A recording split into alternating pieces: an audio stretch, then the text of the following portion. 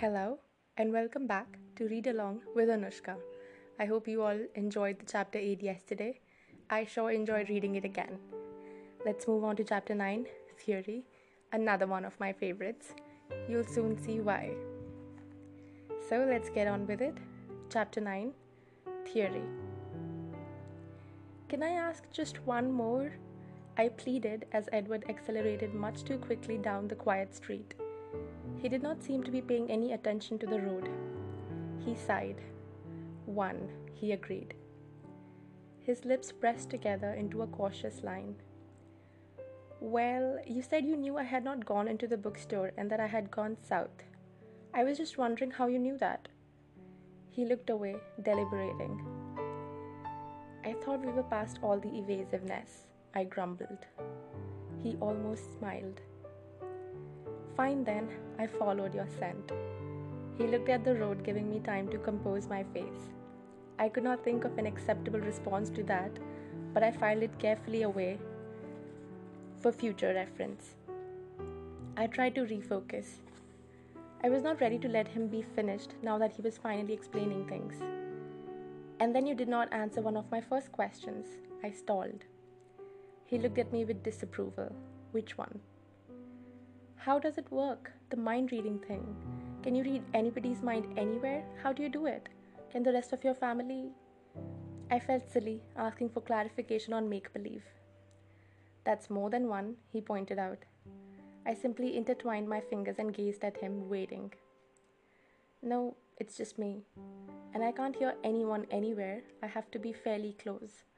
The more familiar someone's voice is, the farther away I can hear them. But still, no more than a few miles. He paused thoughtfully. It's a little like being in a huge hall filled with people, everyone talking at once. It's just a hum, a buzzing of voices in the background, until I focus on one voice and then what they're thinking is clear. Most of the time I just tune it all out. It can be very distracting. And then it's easier to seem normal. He frowned as he said the word. When I'm not accidentally answering someone's thoughts rather than their words. Why do you think you can't hear me? I asked curiously. He looked at me, his eyes enigmatic. I don't know, he murmured. The only guess I have is that maybe your mind does not work the same way the rest of theirs do. Like your thoughts are on the AM frequency and I'm only getting FM. He grinned at me, suddenly amused. My mind doesn't work right? I'm a freak? The words bothered me more than they should, probably because his speculation hit home. I had always suspected as much, and it embarrassed me to have it confirmed. I hear voices in my mind and you're worried that you're the freak? He laughed. Don't worry, it's just a theory. His face tightened. Which brings us back to you. I sighed. How to begin? Aren't we past all the evasions now? He reminded me softly. I looked away from his face for the first time, trying to find words. I happened to notice the speedometer. Holy crow! I shouted. Slow down! What's wrong? He was startled. But the car didn't decelerate. You're going 100 miles an hour! I was still shouting. I shot a panicky glance out the window, but it was too dark to see much. The road was only visible in the long patch of bluish brightness from the headlights. The forest along both sides of the road was like a black wall, as hard as a wall of steel if we veered off the road at this speed. Relax, Bella. He rolled his eyes, still not slowing. Are you trying to kill us? I demanded. We're not going to crash. I tried to modulate my voice. Why are you in such a hurry? I always drive like this. He turned to smile crookedly at me. Keep your eyes on the road. I've never been in an accident, Bella. I've never even gotten a ticket. He grinned and tapped his forehead. Built-in radar detector. Very funny, I fumed. Charlie's a cop, remember? I was raised to abide by traffic laws. Besides, if you turn us into a Volvo pretzel around a tree trunk, you can probably just walk away. Probably, he agreed with a short, hard laugh. But you can't. He sighed, and I watched with relief as the needle gradually drifted toward 80. Happy? Almost. I hate driving slow, he muttered. This is slow? Enough commentary on my driving, he snapped. I'm still waiting for your latest theory. I bit my lip. He looked down at me, his honey eyes unexpectedly gentle. I won't laugh, I promised. I'm more afraid that you'll be angry with me. Is it that bad? Pretty much, yeah. He waited. I was looking down at my hands so I couldn't see his expression. Go ahead. His voice was calm. I don't know how to start, I admitted. Why don't you start at the beginning? You said you didn't come up with this on your own. No. What got you started? A book? A movie? He probed. No, it was Saturday, at the beach. I risked a glance up at his face. He looked puzzled. I ran into an old family friend, Jacob Black. I continued. His dad and Charlie have been friends since I was a baby. He still looked confused. His dad is one of the Quileute leaders. I watched him carefully. His confused expression froze in place. We went for a walk. I edited all my scheming out of the story. And he was telling me some old legends, trying to scare me, I think. He told me one. I hesitated. Go on, he said. About vampires. I realized I was whispering. I could not look at his face now, but I saw his knuckles tighten convulsively on the wheel. And you immediately thought of me? Still calm. No, he mentioned your family. He was silent, staring at the road. I was worried suddenly, worried about protecting Jacob. He just thought it was a silly superstition, I said quickly. He did not expect me to think anything of it. It didn't seem like enough. I had to confess. It was my fault. I forced him to tell me. Why? Lauren said something about you. She was trying to provoke me. And an older boy from the tribe said your family didn't come to the reservation. Only it sounded like he meant something different. So I got Jacob alone and I tricked it out of him. I admitted, hanging my head. He startled me by laughing. I glared up at him. He was laughing, but his eyes were fierce, staring ahead. Tricked him how? He asked. I tried to flirt. It worked better than I thought it would. Disbelief colored my tone as I remembered. I'd like to have seen that, he chuckled darkly. And you accused me of dazzling people. Poor Jacob Black. I blushed and looked out my window into the night. What did you do then? He asked after a minute. I did some research on the internet. And did that convince you? His voice sounded barely interested, but his hands were clamped hard onto the steering wheel. No, nothing fit. Most of it was kind of silly, and then I stopped. What? I decided it didn't matter, I whispered. It didn't matter? His tone made me look up. I had finally broken through his carefully composed mask. His face was incredulous with just a hint of the anger I had feared. No, I said softly. It doesn't matter to me what you are. A hard, mocking edge entered his voice. You don't care if I'm a monster, if I'm not human? No. He was silent, staring ahead. His face was bleak and cold. You're angry, I sighed. I shouldn't have said anything. No, he said, but his tone was as hard as his face. I would rather know what you're thinking, even if what you're thinking is insane. So I'm wrong again? I challenged. That's not what I was referring to. It doesn't matter. He quoted, gritting his teeth together. I'm right? I gasped. Does it matter? I took a deep breath. Not really. I paused, but I am curious. My voice at least was composed. He was suddenly resigned. What are you curious about? How old are you? 17, he answered promptly. And how long have you been 17? His lips twitched as he stared at the road. A while, he admitted at last. Okay, I smiled, pleased that he was still being honest with me. He stared down at me with watchful eyes, much as he had before, when he was worried I was going into shock. I smiled wider in encouragement, and he frowned. Don't laugh, but how can you come out during the daytime? He laughed anyway. Myth. Burnt by the sun? Myth. Sleeping in coffins? Myth. He hesitated for a minute and a peculiar tone entered his voice. I can't sleep. It took me a minute to absorb that. At all? Never, he said, his voice nearly inaudible. He turned to look at me with a wistful expression. The golden eyes held mine, and I lost my train of thought. I stared at him until he looked away. You haven't asked me the most important question yet. His voice was hard now, and when he looked at me again, his eyes were cold. I blinked, still dazed. Which one is that? You aren't concerned about my diet? He asked sarcastically. Oh, I murmured, that. Yes, that. His voice was bleak. Don't you want to know if I drink blood? I flinched. Well, Jacob said something about that. What did Jacob say? He asked flatly. He said you didn't hunt people. He said your family wasn't supposed to be dangerous because you only hunted animals. He said we weren't dangerous? His voice was deeply skeptical. Not exactly. He said you weren't supposed to be dangerous. But the Quileutes still didn't want you on their land, just in case. He looked forward, but I could not tell if he was watching the road or not. So, was he right about not hunting people? I tried to keep my voice as even as possible. The Quileutes have a long memory, he whispered. I took it as a confirmation. Don't let that make you complacent, though, he warned me.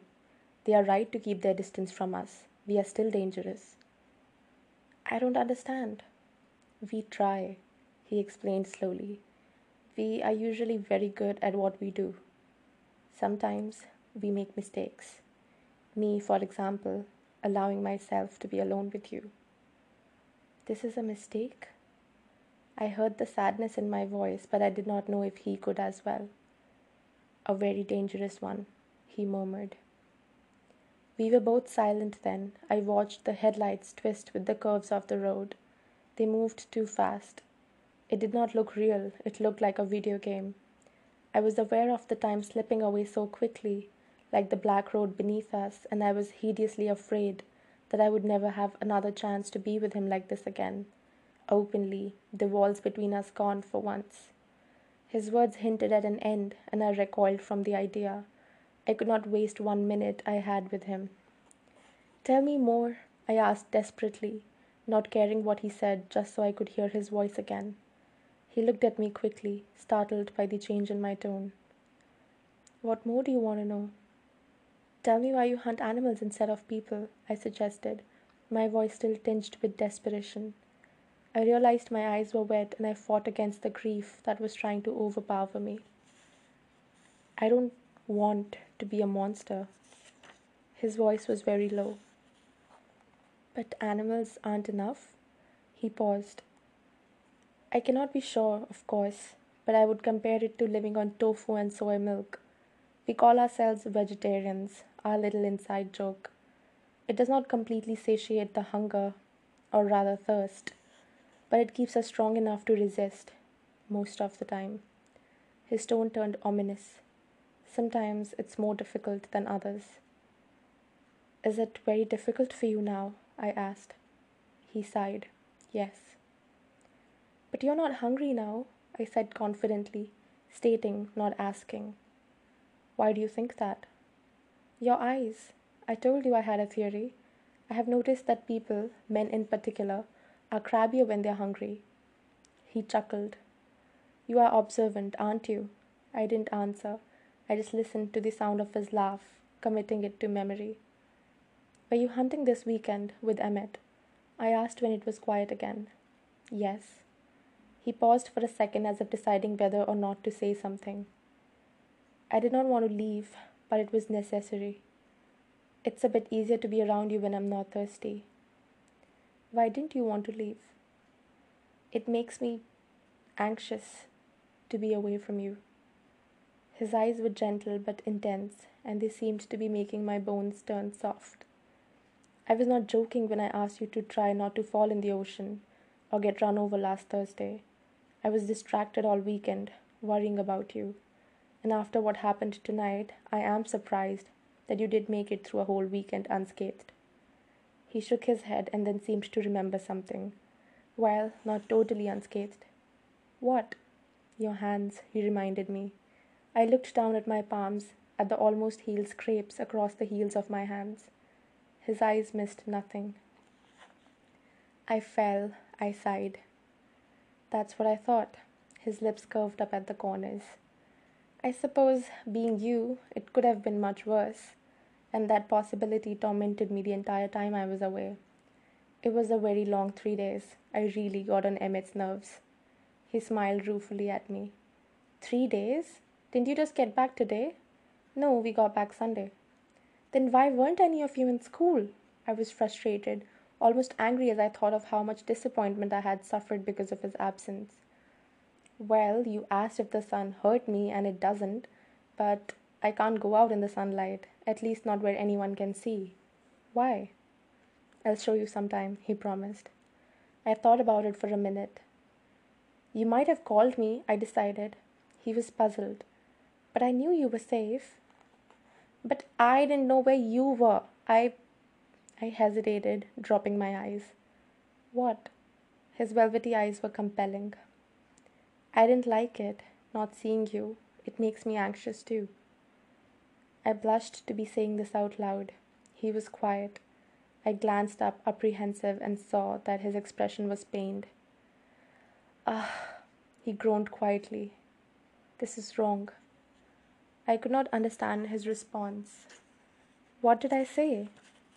Don't you see, Bella? It's one thing for me to make myself miserable, but a wholly other thing for you to be so involved. He turned his anguished eyes to the road, his words flowing almost too fast for me to understand. I don't want to hear that you feel that way. His voice was low but urgent. His words cut me. It's wrong. It's not safe. I'm dangerous, Bella. Please grasp that. No. I tried very hard not to look like a sulky child. I'm serious, he growled. So am I. I told you, it doesn't matter what you are. It's too late. His voice whipped out, low and harsh. Never say that. I bit my lip, and I was glad he could not know how much that hurt. I stared out at the road. We must be close now. He was driving much too fast. What are you thinking? He asked, his voice still raw. I just shook my head, not sure if I could speak. I could feel his gaze on my face, but I kept my eyes forward. Are you crying? He sounded appalled. I had not realized the moisture in my eyes had brimmed over. I quickly rubbed my hand across my cheek, and sure enough, traitor tears were there betraying me. No, I said, but my voice cracked. I saw him reach toward me hesitantly with his right hand, but then he stopped and placed it slowly back on the steering wheel. I'm sorry. His voice burned with regret. I knew he was not just apologizing for the words that had upset me. The darkness slipped by us in silence. Tell me something, he asked after a minute, and I could hear him struggle to use a lighter tone. Yes? What were you thinking tonight, just before I came around the corner? I could not understand your expression. You did not look that scared. You looked like you were concentrating very hard on something. I was trying to remember how to incapacitate an attacker, self-defense. I was going to smash his nose into his brain. I thought of the dark-haired man with a surge of hate. You were going to fight them? This upset him. Didn't you think about running? I fall down a lot when I run, I admitted. What about screaming for help? I was getting to that part. He shook his head. You were right. I am definitely fighting fate, trying to keep you alive. I sighed. We were slowing, passing into the boundaries of folks. It had taken less than 20 minutes. Will I see you tomorrow? I demanded. Yes, I have a paper due too, he smiled. I'll save you a seat at lunch. It was silly, after everything we had been through tonight, how that little promise sent flutters through my stomach and made me unable to speak. We were in front of Charlie's house. The lights were on, my truck in its place, everything utterly normal.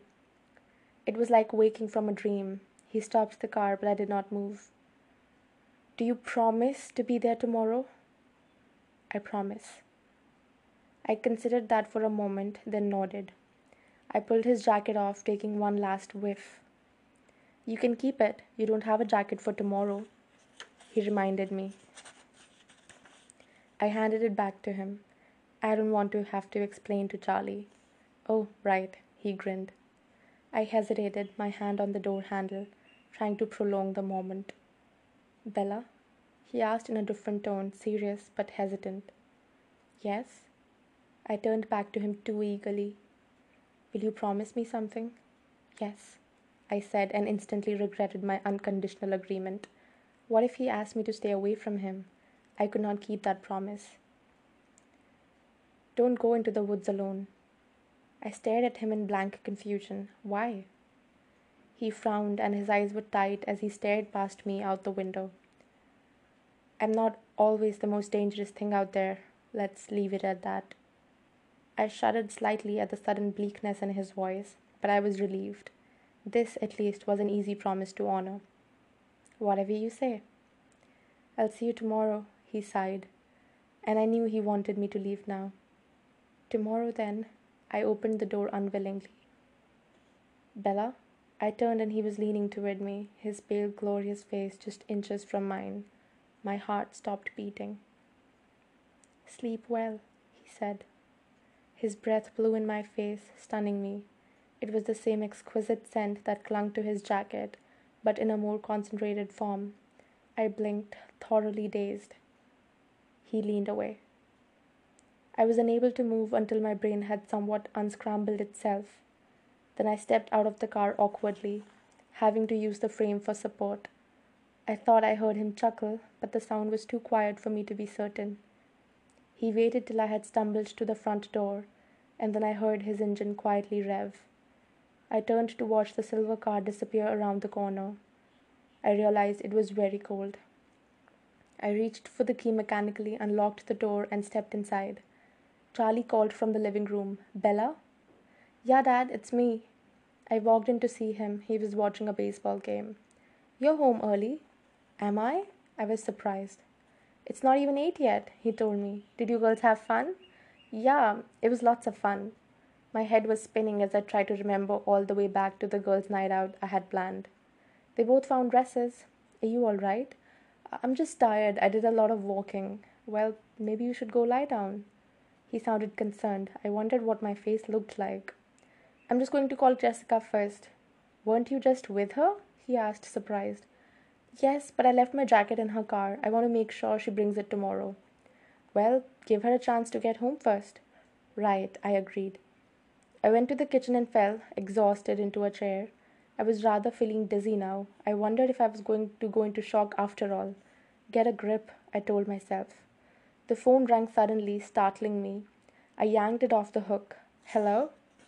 I said breathlessly. Bella? Hey, Jess, I was just going to call you. You made it home.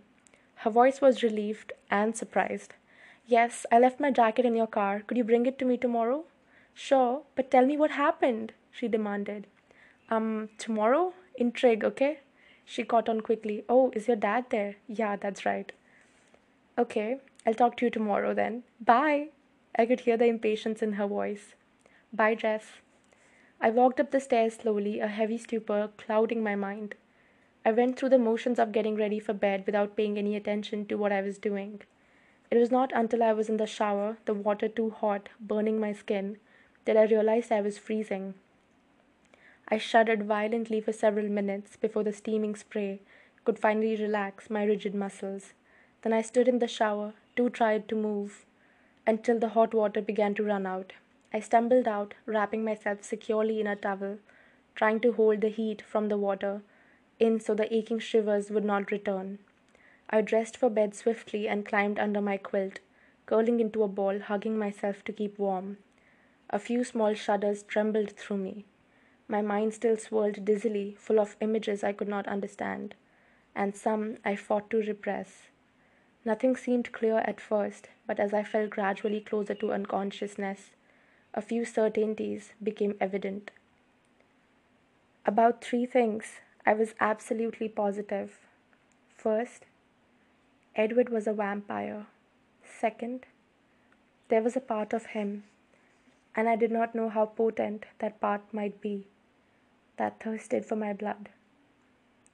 And third, I was unconditionally and irrevocably in love with him. Okay, so that was chapter 9, Theories. I personally do not like the title. I mean, it could have been something more magical, something more romantic for the subtle and beautiful moments they spent together. It's always the initial phase of any relationship that counts more than anything, doesn't it? Anyway, from here on out, this book keeps getting more and more dreamy. So do not forget to tune in back tomorrow for chapter 10.